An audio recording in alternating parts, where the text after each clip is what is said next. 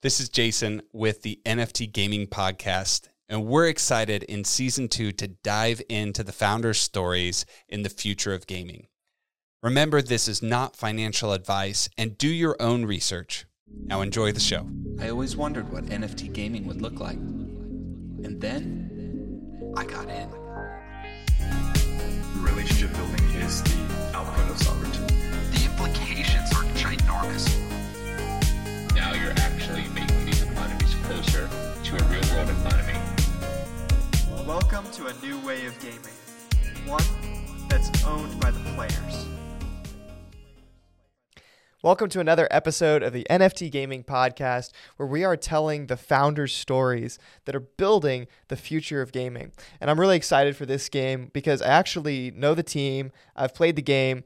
This is a game that we actually met at Consensus in Austin, Texas this year. Yeah, and it's fun to meet these teams in person because you get to see and experience their vision for the game in a very visceral way, right? And I know as gamers, like, we love hopping on Discord, we love playing with our friends online, but when you get a chance to meet the builders in real life, it's a ton of fun. Yeah, and I think there's the excitement there too when you meet and you see the game and you have. We had a really great, lively conversation and debate at Consensus, and there was like, oh my goodness, we have to get you guys on the podcast for season 2. So I'm really glad that this is happening today. I want to give a brief moment for our presenting sponsor, and then we'll jump right into the episode. This season is brought to you by Revelar, the NFT game engine that allows you to connect your game to the blockchain. Use Revelar's easy APIs to connect your game and focus on building the game that you love.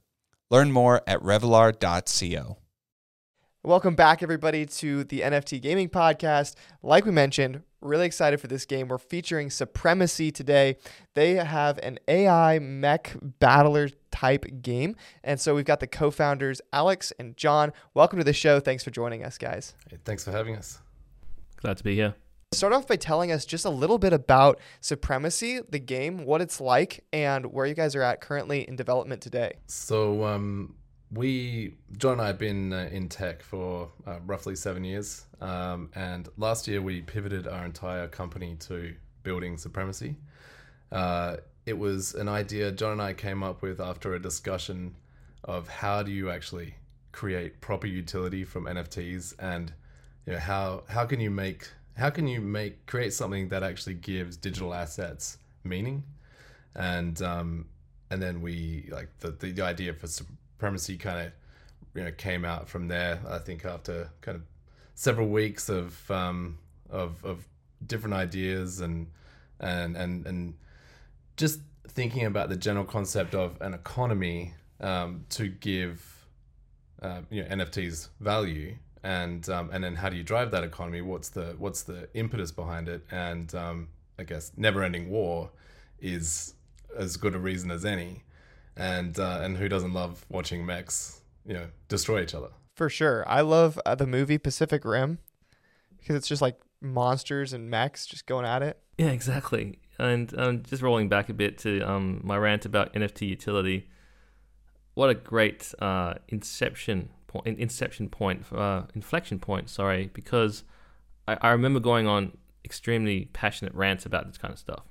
And it wasn't just last year. This has been going on for many years. I think, CryptoKitties was a thing in 2017, 2018, right? And even then, you kind of try to think about what's the point of all this. 5 years later, we're still talking about it in 2022. And like Alex says, you need something wrapping the NFT. In our case, it's a game.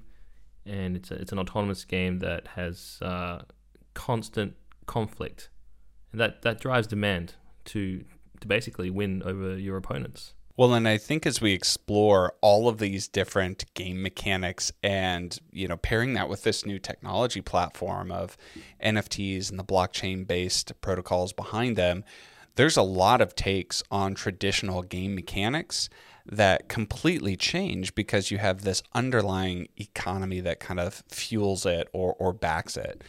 So before we get too deep into the game itself and what that looks like, I'd like to dive into each of your perspectives of this founding story. I mean, you've been running a company for many years together. You decide to make a big pivot Tell us a little bit more about that backstory and what that looks like from each of your perspectives. Yeah, so we come from enterprise software development background. The city that we're from, Perth, Australia, is very much a oil and gas and mining heavy city and economy, which I think you probably relate to, being from Texas, right? So it's very similar, and we obviously made a lot of software that caters to that industry. Thankfully, that gave us a lot of touch points on 3D and also like high scale systems for like actually delivering like 3D worlds and things like that. And we also did a lot of supply chain stuff in blockchain, like in cryptos, mainly on Ethereum mainnet. So we were pretty well positioned, and I think, you know, ultimately, while the business was doing well, there's not a lot of kind of passion behind enterprise software. It's definitely more about, you know, just making money, paying the bills, paying the stuff, right? We'd always been focused on developing our own products, and you know, we'd put a few things out there to kind of minor success. But this, like, once we started this project, the Supremacy project, which was roughly last year, it was kind of like a skunkworks project. So we had one of our devs on it, and actually John and I kind of, you know, got back on the tools on weekends and did a bit of work on it as well. And it was like a secret project. It was a skunkworks project.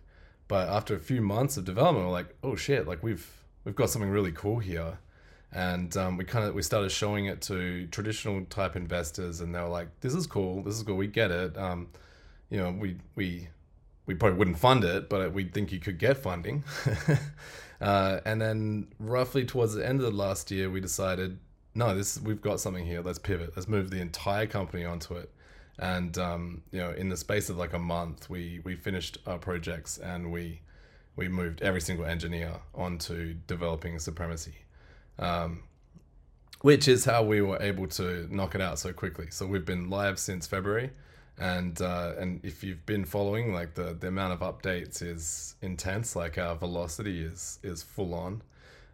You know, we're putting out a new version pretty much every week, and while it did start as like an autonomous kind of almost auto battler, it's closer to an RTS now, real-time strategy. It's delivered over the browser, but we actually use Unreal Engine 5, and it kind of happens on a server, and we've built our own streaming infrastructure which streams it to, you know, hundreds of players who are all watching the same game, and they're in 3 factions, and they assist their mech owning friends who are trying to win the battles by doing kind of like Hunger Games type gameplay, you know, Hunger Games. So they're like sending in airstrikes and support packages and stuff like that.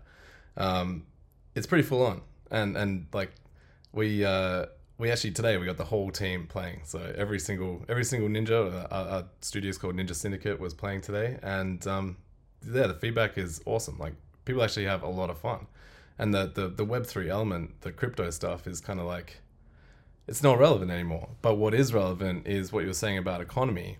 Every kind of move you make in our game world, every production facility work, every task you do in the game, you make real tokens. You know, you're actually the rewards that you're you know, putting in a lot of effort for, you actually own them. There's something tangible. Wow, what a commitment to move the whole company. Yeah, that's awesome. Well, it like I said, it came back down to the passion thing, and when we realized that, you know, we were able to build a pretty strong community around it just here in Perth, Australia, so not even globally. And when we did our first token pre-sale, keeping in mind that the game was already functional, the NFTs were already out, like we sold quite a lot, and that was an obvious signal that it was time to just focus on this. Like, you know, screw the consulting work. Like, let's be a crypto gaming company. And we went and hired, you know, AAA gaming people, and made sure we covered all our bases. We grew our art team out. Like, we went from having kind of one or two graphic designers who could do 2D user interfaces to having a whole team of 3D modelers and animators and concept artists. Like it's crazy to see how the team has changed in such a small amount of time, and no outsourcing or offshoring. So they're all actually in the office, like here in Australia. So it's been an incredible ride already. Yeah. John, how was that from a technical side? I know you handle a lot of the technical stuff, going from just kind of a weekend side project to, we're pivoting everybody over. It was an exciting pivot. So basically what you have is, because we're very experienced at software engineering already. So we built apps, we built SaaSes, multi-tenant platforms, scalable stuff, right? But as soon as you have video games, it's a different discipline. You need game engineers, you need asset pipelines, and then you have an extra... the way we present the game is through a streaming infrastructure, kind of like Twitch. We deployed our own. So that kind of stuff. It's not what you typically do for enterprise software. Let's put it that way. So while some challenges were there, it wasn't like insurmountable. It was just a fun puzzle that we looked into, and the team we had were already great programmers. So if we just scroll back a bit, rewind to when we were still developing apps for enterprise, we were already prided ourselves on being builders in that space, which is already pretty rare. So we built apps, we built robust software. So just kind of moving over to GameFi, you're still programming. You're still dealing with scalability issues. You're still dealing with security. And now it's just fun as well. It's a nice change. I think when we have the game engineers, the game developers, and the software engineers talking to each other and being able to communicate two separate worlds and serving it through the web interface, so you're the front end engineers as well, it creates this nice kind of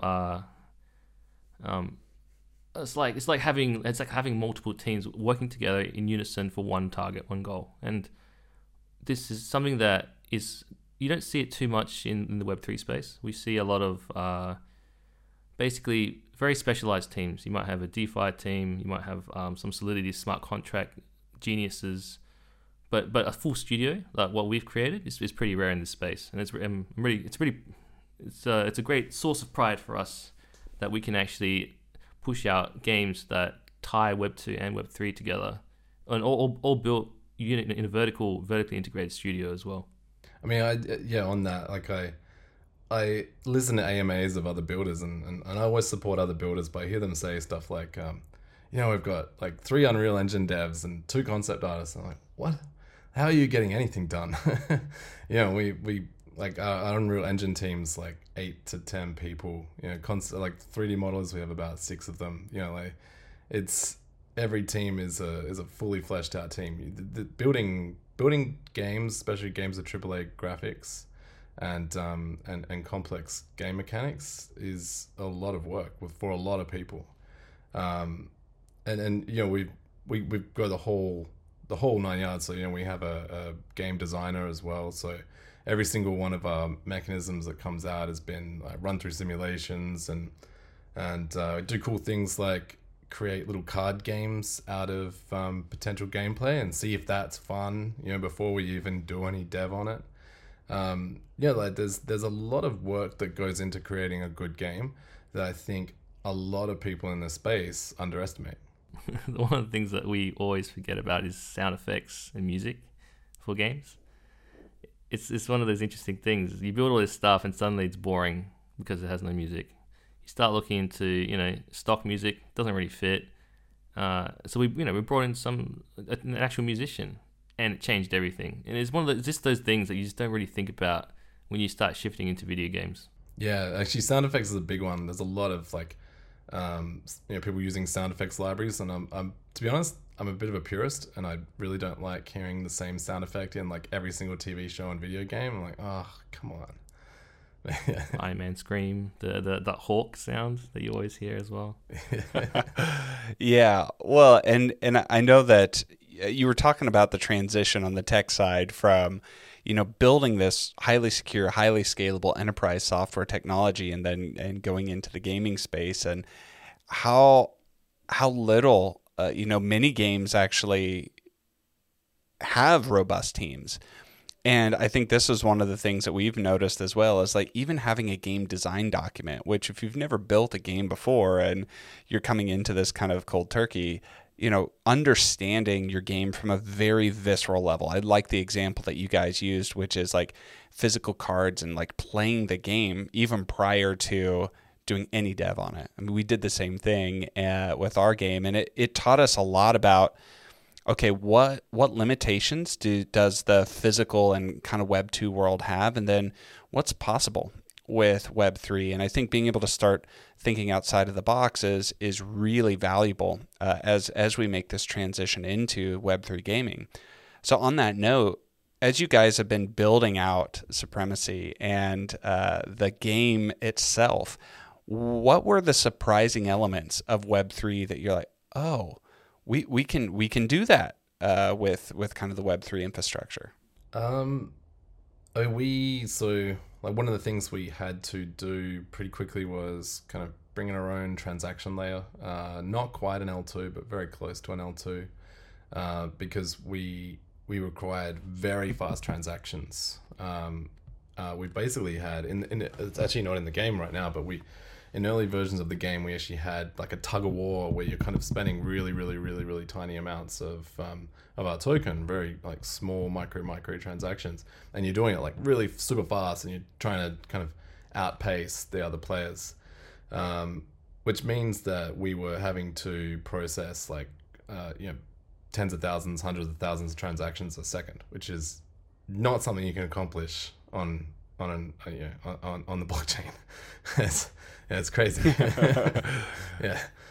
So that was one of the things the technical problems we had to solve like really early. What has been really cool about Web3 is the investment that the players feel they've personally put in already. Like they've bought a mech, it is theirs, they've named it, they have an attachment to it. It's not just your standard kind of game inventory, it's their mech. And to kind of even encourage this feeling even more, we created an actual 3D hangar that you can visit in the browser, and you can walk around and actually look at your mechs in person, to get the kind of the scope of how big they are, because they're like 6 to 9 stories tall, like they're giants.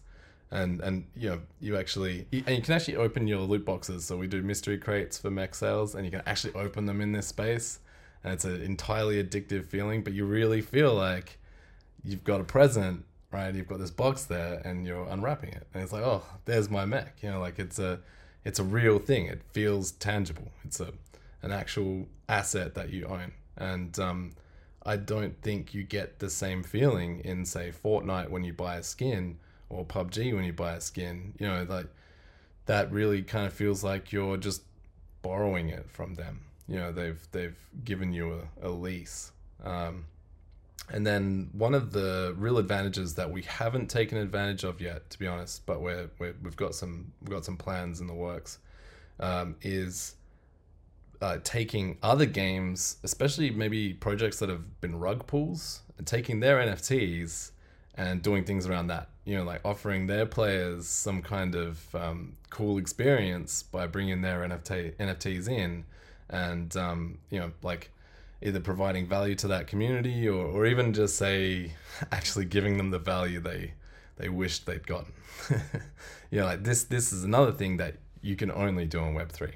And you kind of don't even have to ask permission in a lot of ways, because it's their assets, they own. That's it. the main thing, like, is the permission element. Because I mean, in Web 2 and traditional gaming, you can do collaborations. I mean, we've seen Fortnite do some pretty awesome collaborations. I think there was Dragon Ball Z recently. Like, that's a really cool collaboration, but they had to get permission, and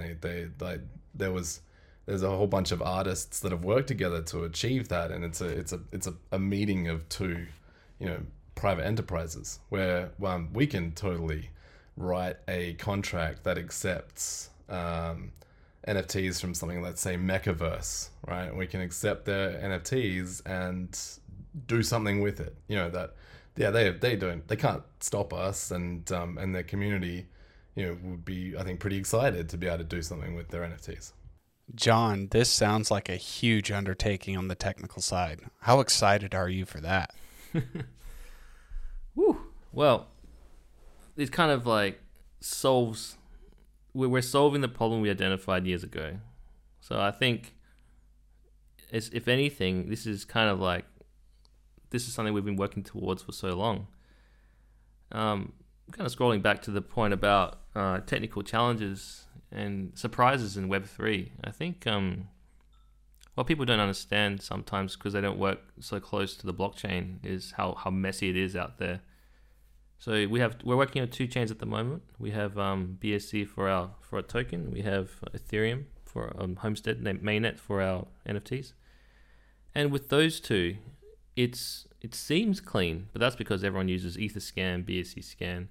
But if you actually connect to a node, it's a mess. Like there's like uncle blocks, there's orphan blocks, there's missed transactions that kind of come back in when they sync with other nodes. So one of the challenges we had was actually getting some clean data. So we actually, again, what Alex said, we wrote the transaction layer that aggressively indexes, scrapes, cleans from a node. So that kind of stuff, it kind of shows that the world's not super ready for blockchain tech right now.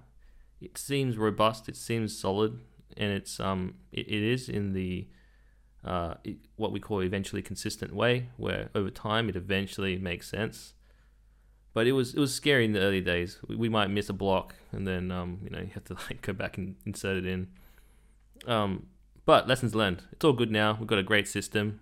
We have times where the system would go, missed the block, and then you just shut down withdrawals and deposits. So yeah, suddenly everyone's scrambling to deal with that.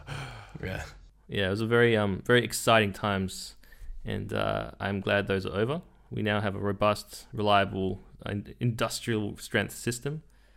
And outside of that, we have some cool tech with regards to our smart contracts that we've developed.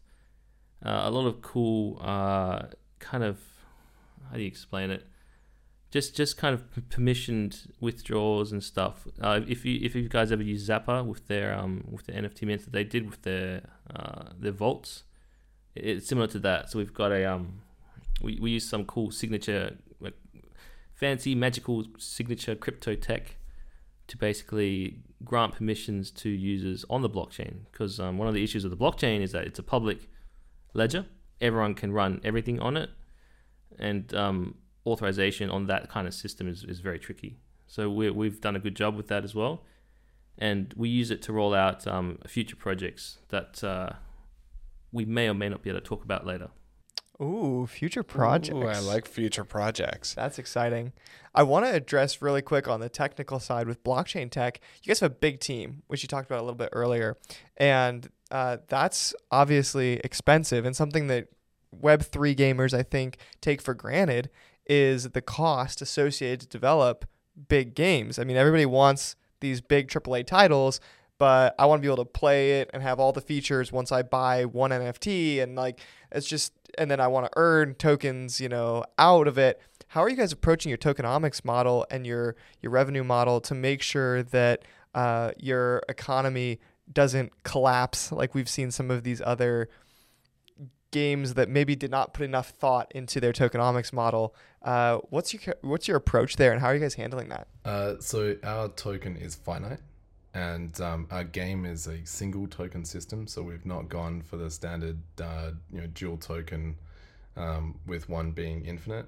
We have 300 million tokens, and we for the most part we sell all of our mech NFTs and weapons and in-game abilities and power-ups and things like that, skins. We sell all of that with in our token. So it's essentially our responsibility to continue growing that GDP, if you will, of our economy, and by doing that, then players have a reason to hold tokens and accrue tokens. and then just the success of the project kind of maintains the value, and when we sell into it, that gives some decent buying pressure, and just the finite amount means that it's never going to be it's not a Ponzi system. So we don't rely on new players coming in just to grow the value of it. But in saying that, like, it's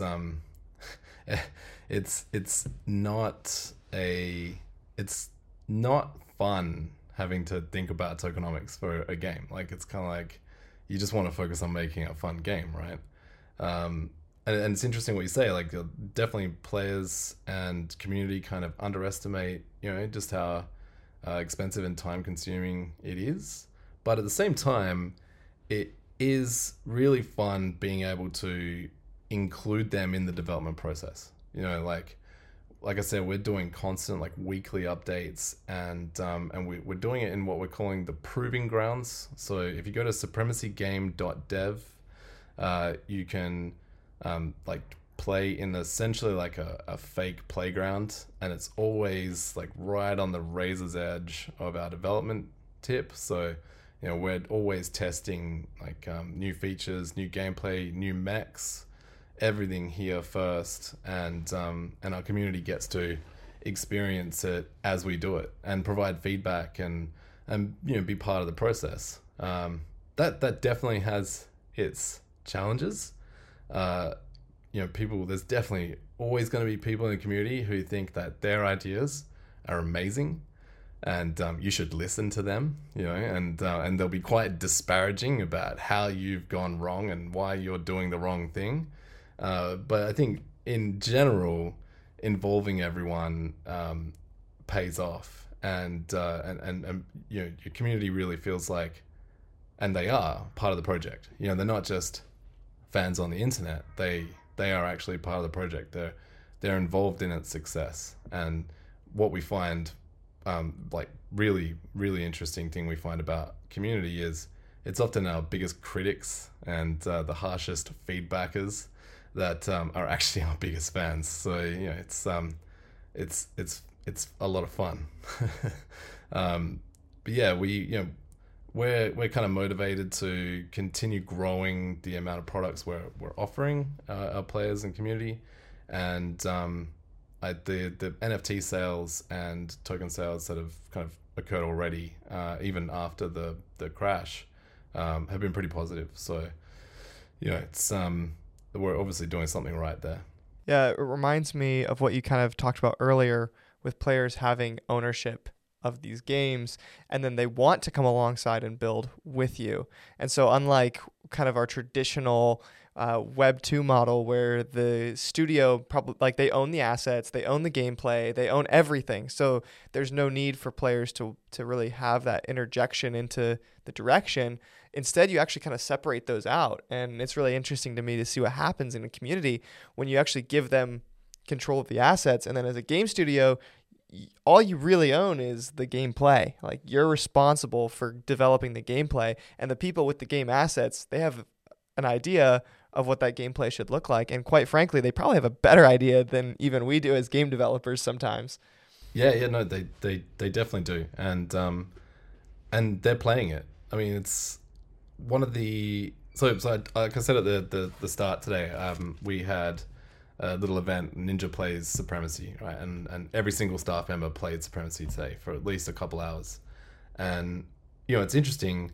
There's a ton of devs that spend, almost their entire waking life building Supremacy, but actually playing it, less than you would think. You're so busy focusing on new features and new gameplay and new stuff that you don't actually sit there and play it. Whereas the players, I mean, we've got guys on there who are spending like 15, 16 hours a day. Yeah. Like, they know what works and what doesn't, and they have probably a actual bigger insight into the mechanics of the game than, we can even like possibly imagine, just because they're living it. So I know that as we talk about these players being involved, we certainly see these opportunities for a new iteration on modding or crafting or player-owned assets and all of this IP. How are you guys looking at that with Supremacy long-term in terms of, are there going to be ways that users can contribute into a game of this caliber? Because a AAA title is like, there's a lot of work that goes into these assets. What does that look like for you guys long-term? Well, I would say even medium term, we want a create a market where at the very least players can create skins. Skins are it's like a solved problem for providing people with ways to create. The more complex assets like weapons and mechs, there's a lot involved there, and it's kind of one of those dream list, like maybe 3 years we've got a system that allows that, or you can go a bit more manual where you kind of enlist teams who create content and it's kind of curated. This is something we're looking into as well. We've got the markets and the systems, so it's mainly about reducing the kind of admin overhead and making sure that people can't insert content into your game that either gets you pulled off Steam or put off the PlayStation Store or crashes your game. Someone can create a mech model that uses so many resources that it kills the game. So you've got to be really careful about how you're letting content into the game. And I would say it's still not a solved problem. I don't think there's complex games that allow for this, in a simple manner. You've got Sandbox where you can bring a 3D model in, but really all you're doing is kind of placing it over there and growing it and shrinking it. That's easy. Anyone can do that. But actually a movable animated, war machine, there's a lot more involved in there. It's definitely something we really want to do, and it grows the economy. The more kind of ways you give people to sell into your player base and more things on the other side for people to buy, just the more economic activity you'll have. So it's definitely on our roadmap, and I think John will probably cringe when I say this, but I'd like to see player-created skins being sold in our marketplace within a year. We'll see if we can get that kind of admin side of that down. I'm sure John has a lot to say on Waiting this. for a reaction from John. I have opinions, but I'm totally cool with that. That's not the thing that excites me as much. I love the idea of skins, though. Yeah, so the player created economy is something that has really changed everything. Roblox and all that kind of stuff. They have all this amazing stuff. But what I look forward to seeing in Supremacy is actually a mirror of what we have in the economy today. Now I'm getting to it, but the idea is that Supremacy is inspired by what we have today, and what that actually means is not just people creating. What we have is skin creation is like artists making art and then kind of selling it. But what I want is businesses, organizations, guilds. So I imagine, for instance, one of the cool features we're coming out with soon TM is AIs written by programmers that can be replaced in the mech. And this AI may be the next Skynet. It's so damn advanced, it defeats everything. Now this AI is worth a lot of money. So then it's not just the AI that's worth a lot of money. This programmer knows what he's doing. So I imagine a world in Supremacy where the programmers like this creates a service. They creates a business. People pay him money to write new AIs for them, or he resells his AI for further profit, and other things like maybe we love modeling off Evo or Evo Online. and how you have player-driven companies, why not have a digital marketing agency or a real estate agency who basically provides services? I want players to provide services, not because the game tells them to, but because there's an opportunity there. And from that, you get this kind of second layer of player creation. And we just have to create these systems that are autonomous enough and has enough demand driving everything. And the players will create it themselves. So I look forward to that too. I was just going to say that feature that John talked about, the player-created AIs for Macs, that the actual system to support that is done. We just have to actually turn on the marketplace for it. So that's probably something you'll see in less than a year. Yeah. Which just ties in to the ownership of these mechs that we were talking about earlier. The idea that that's my mech, right? Like, well, if I can put my own skin that I designed, and then I can put my own AI that I built into that mech, then it's really my mech. Absolutely. When you guys mentioned EVE Online, that was one of the games that I first played in the sense of connecting to this economic model far before crypto was connected to that kind of gameplay. But the way that company built its internal economy and almost the like different take that they took on it from we're just going to let things happen, and pirates are a thing, and stuff can break and explode, and you lose real world money. And then the way that they build the game around all of that, where it's like this game studio isn't going to come and save me if I screw up with some real world value in this game. I think that was really core to some of the ethos I really enjoyed as a gamer, which is self-sovereignty. Like, it felt like there was real risk.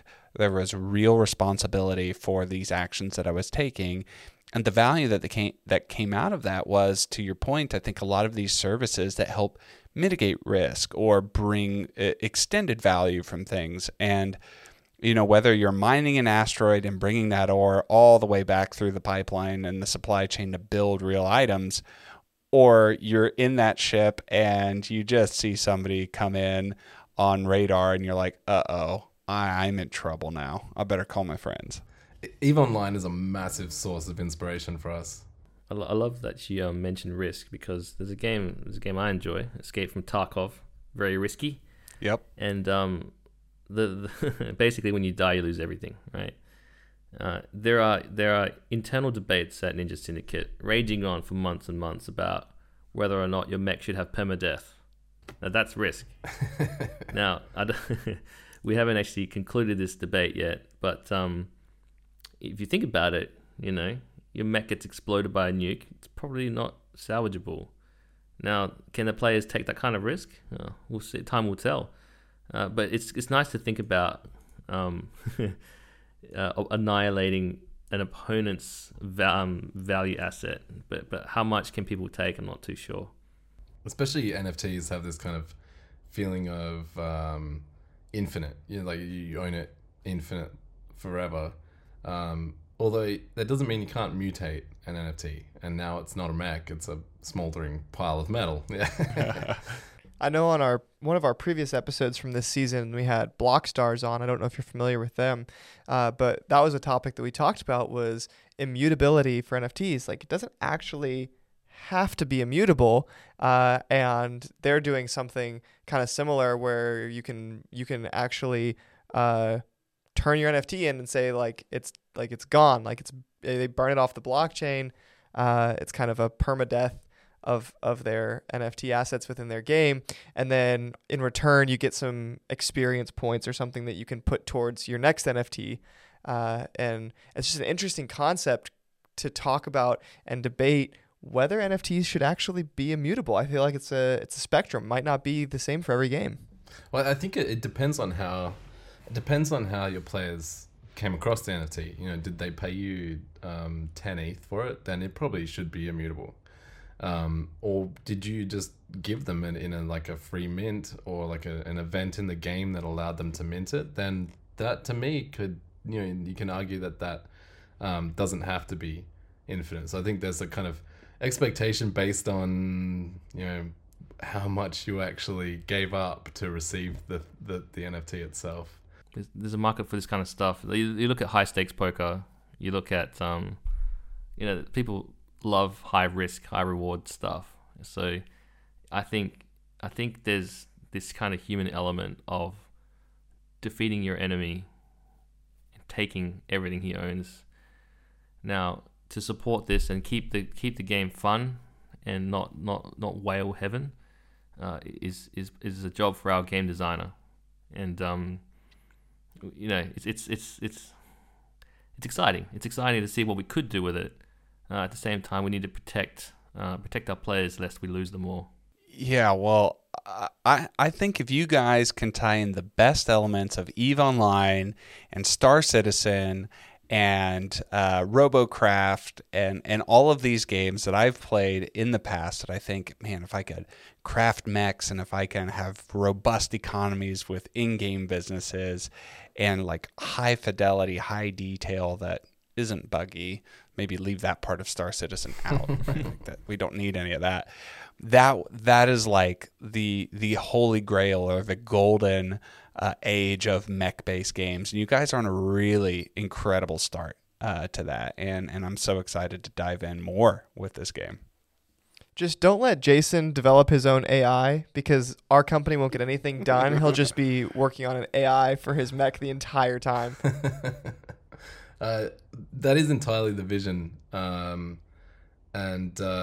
It's interesting. I'll go back to when John and I first started building this thing. We had the 3D Unreal Engine dev. Actually, back then it was Unity. We moved to Unreal later, but he was building the game you see, and John and I were working on the systems behind it. And one of the first things we built was actually not kind of really mech related, and it was actually a share market for companies within the world, and a derivatives market for resources and things like that. It's insane, and we actually, it's not in the game right now. We're actually not at that level. The Supremacy right now is one element of our kind of full vision, which is the battle arena. So this is really, you buy your mech, you kit your mech out, you put it into battle, you command it, kind of like a real-time strategy, and your faction members try and help you win the battle. And it's a like pretty fast-paced game, but there's not a lot of kind of world depth to it yet. We have a lot of lore and concept around it, but the depth is in development, essentially. We're building out a full like actual social world around it, so like players will actually like own properties and build companies, and like you say, bring resources from, let's say, asteroid belt, so that they can sell it to someone who has factories, who then builds mechs with it. And you've got that economy around mech development, and that is where that destructibility makes a lot of sense as well, because you kind of want to make sure that there's a real purpose to build more mechs. That is the vision of Supremacy, and in the end it ends up being like 4 kind of separate but connected games. That's how we see metaverse is like a connected economy that means also allows for games written by other devs to plug into our world. That concept for me is what metaverse is, not VR headsets. But there's the buzzword. Yeah. The M buzzword. Yeah, exactly. One of the things is the things that Alex has mentioned, right? It's actually all achievable, and it's actually not that far away. It's important to point out that a lot of Web3 projects, a lot of normal projects, Web2 projects, they're very, very pie in the sky. They have these crazy, crazy dreams and promises. Alex and myself, we actually have a technical background. We built software in the olden days during black and white TV, so we actually know what's possible. And what Alex has said is possible. It's not hard. It's just time. We have a lot to build, and as we build more and more, it'll kind of it'll service more and more types of people. So I'm a Factorio guy. I love love engineering, I love conveyor belts and automation. Now, so I look forward to the crafting, industrial, mech manufacturing and optimization game. Some people might not like that. That's totally cool. Some people like to watch the battle arena, which is it's like watching the UFC, right? It's like watching spectator sport, watching mechs beat each other up. Also cool. So we just keep building and kind of servicing more and more types of people, and the complexity is kind of it's wide. You know, it's horizontal. It doesn't get super deep. We just keep making it bigger and better, and eventually it'll be bigger than Ben-Hur. So I look forward to that too. How did I know John was a Factorio guy? Yeah, I love Factorio. I hate Factorio. I played Factorio for like 3 months, 2 months. I can't remember because like time just vanished, right? And as soon as I launched that rocket into space, I quit and I never played it again. I was like, I'm not coming back. I lost way too much of my life to that game. Like I'm just gonna play for 30 minutes and then suddenly it's freaking 6 hours later. Like It's a dangerous game for sure. Yeah. Wait, so have you guys played? Have you played Satisfactory? I haven't because I was already bitten. Yeah, John was like, you gotta play, and I'm like, I'm not doing it again. As soon as you have 3D, like you stack buildings and you get space elevators, oh dude, it goes insane. And like again, don't play it if you don't want to waste time because it kind of scratches this itch that a programmer has. It's like this itch to organize, to optimize, to make things fit, and it's dangerous. And actually, playing it too much actually wears down kind of like your programming batteries as well. So you might not have time to build the damn game Supremacy because you're too busy playing Victoria. It's like work and play at the same time. Very dangerous stuff. It is work. Yeah.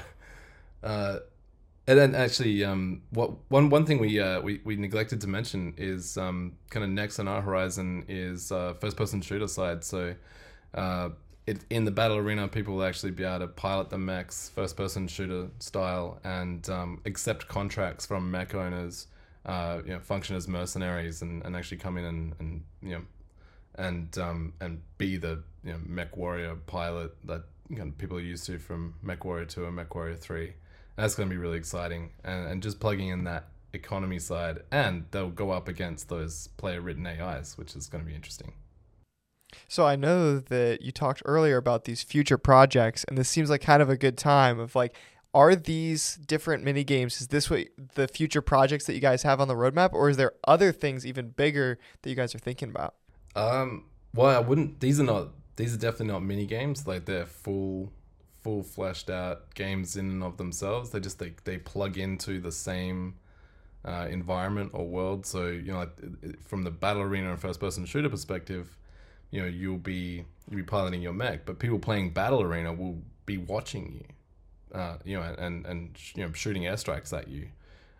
So they're two separate games, and there's a lot of depth to them, but they're sharing the same universe, and everything that we're moving forward with in Supremacy fills the same space. So the resource game of collecting your iron ore from the asteroid belt and selling it to a mech factory owner who creates the mechs, like he's creating mechs for people to put into the battle arena or use those mechs to protect his factories in a land war that is closer to a like real-time strategy. So all these elements kind of plug into each other. And to kind of backtrack to what John said, it's different from the, say, naked ambition that a lot of Web3 projects have, in that it's all very iterative.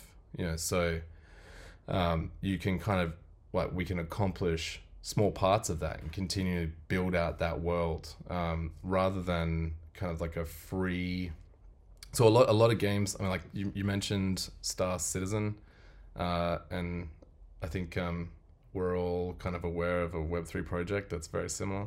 They're without mentioning any names, their ambition is huge because it's like their concept is, what if you were a person in the future, and that's the game.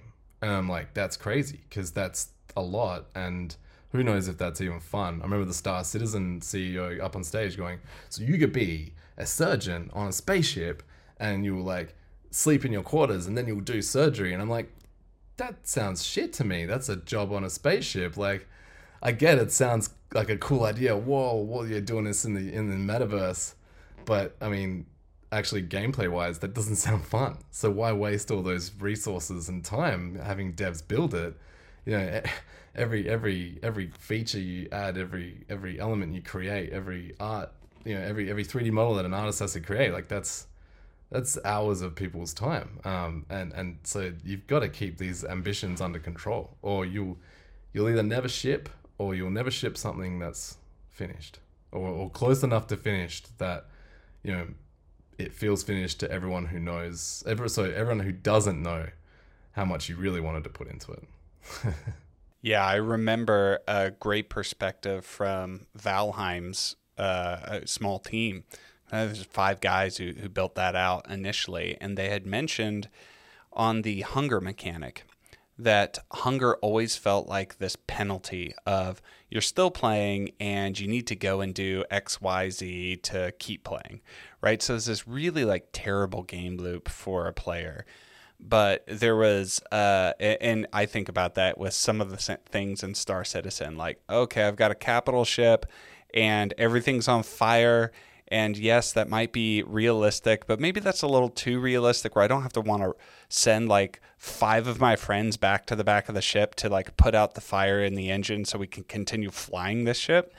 There's a lot of elements to game loops that can be hyper realistic and just our work. And we joke about it because we've played Star Citizen a few times as a team, and it's like an hour and a half in and we're ready to hop in the ship and like go on a mission. And it's just because you're waking up and climbing out of the bed and going down through the elevator and finding your gear and trying to meet people with no map. You're like, I'm standing by the yellow sign. Oh man. So I'm glad that you guys are thinking about the fun elements of gaming. Well, yeah, I remember reading an article a few months ago where they spoke about cleaning toilets in the metaverse, you know, and like who wants to do that? And so we and our economy in game is very much player economy, so it's kind of like microtransactions, but it doesn't go to us, it goes to players. So, you know, mechs get damaged in the battle arena. Other players will actually spend their time playing mini games to repair them for currency. But the mini games are fun. You know, like you're not scrubbing toilets in the metaverse. You're just playing another smaller game. I just wanted to point out, I'm a big military sim fan. I play a lot of Arma 3, and it's not quite fun to most people. Ooh, I love Arma 3.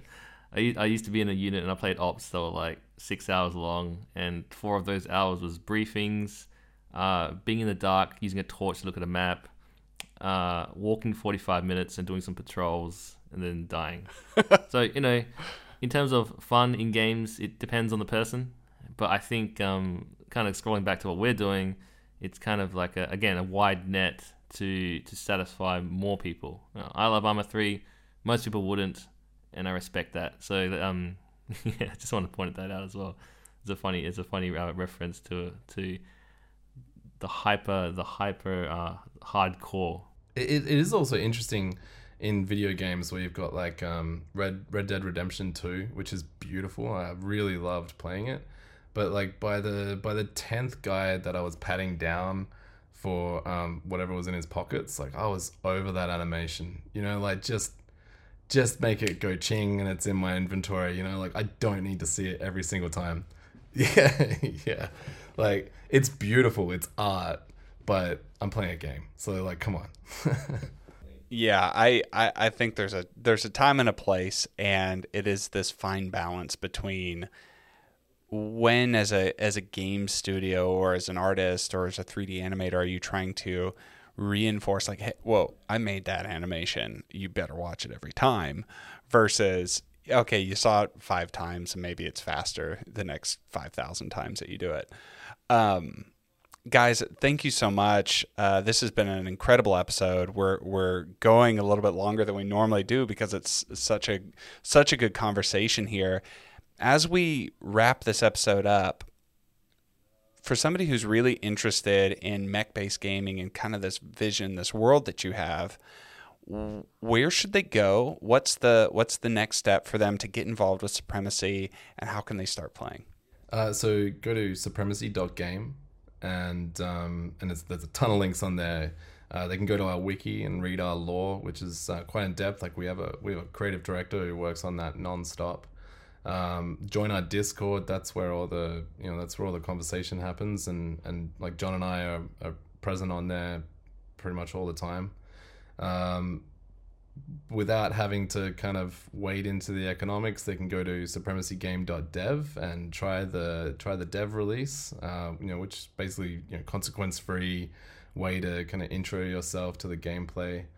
We have an in-game marketplace as well, so they can pick up some mechs on the cheap there. But yeah, the first place to go is supremacy.game. There's a lot going on in that world as well. I mean, go to supremacy.game. We've got a full text adventure game where you can fully voice acted with music and simulated old school CRT monitors to explore the world's lore. We've got a secret wiki in the wiki. We've got comic books, like actual first print edition comic books that are signed by our author. And we've got t-shirts, hoodies. If you can find your way to the right spot, you'll be able to get that kind of cool stuff as well. And also, YouTube channel's packed with stuff. There's a lot of material out there. But like Alex said, first step, supremacy.game, and just explore from there. That's awesome. I'll go ahead and link all of those links in the description of this video. So if you're listening to this and you definitely want to go check that out, you'll be able to easily get to all of it. And I just want to say thanks again, guys, for joining us today. This episode was packed with great content. Yeah, there's a lot of in-depth conversations here. I know that there's even more that I want to ask, so we're going to have a follow-up on this one, I think, for sure. But if you're listening to this on your favorite podcasting app, please go ahead and like or subscribe to the podcast, share it with your friends. And if you're on YouTube and you're watching this, like and subscribe to the channel as well. It helps us know what episodes are your favorite, what are some of the conversations that you enjoy as a listener. And thank you so much, guys. Once again, we are looking forward to seeing Supremacy continue to grow. And we hope to see everybody next week for the newest release of the NFT Gaming Podcast. Drops every Tuesday.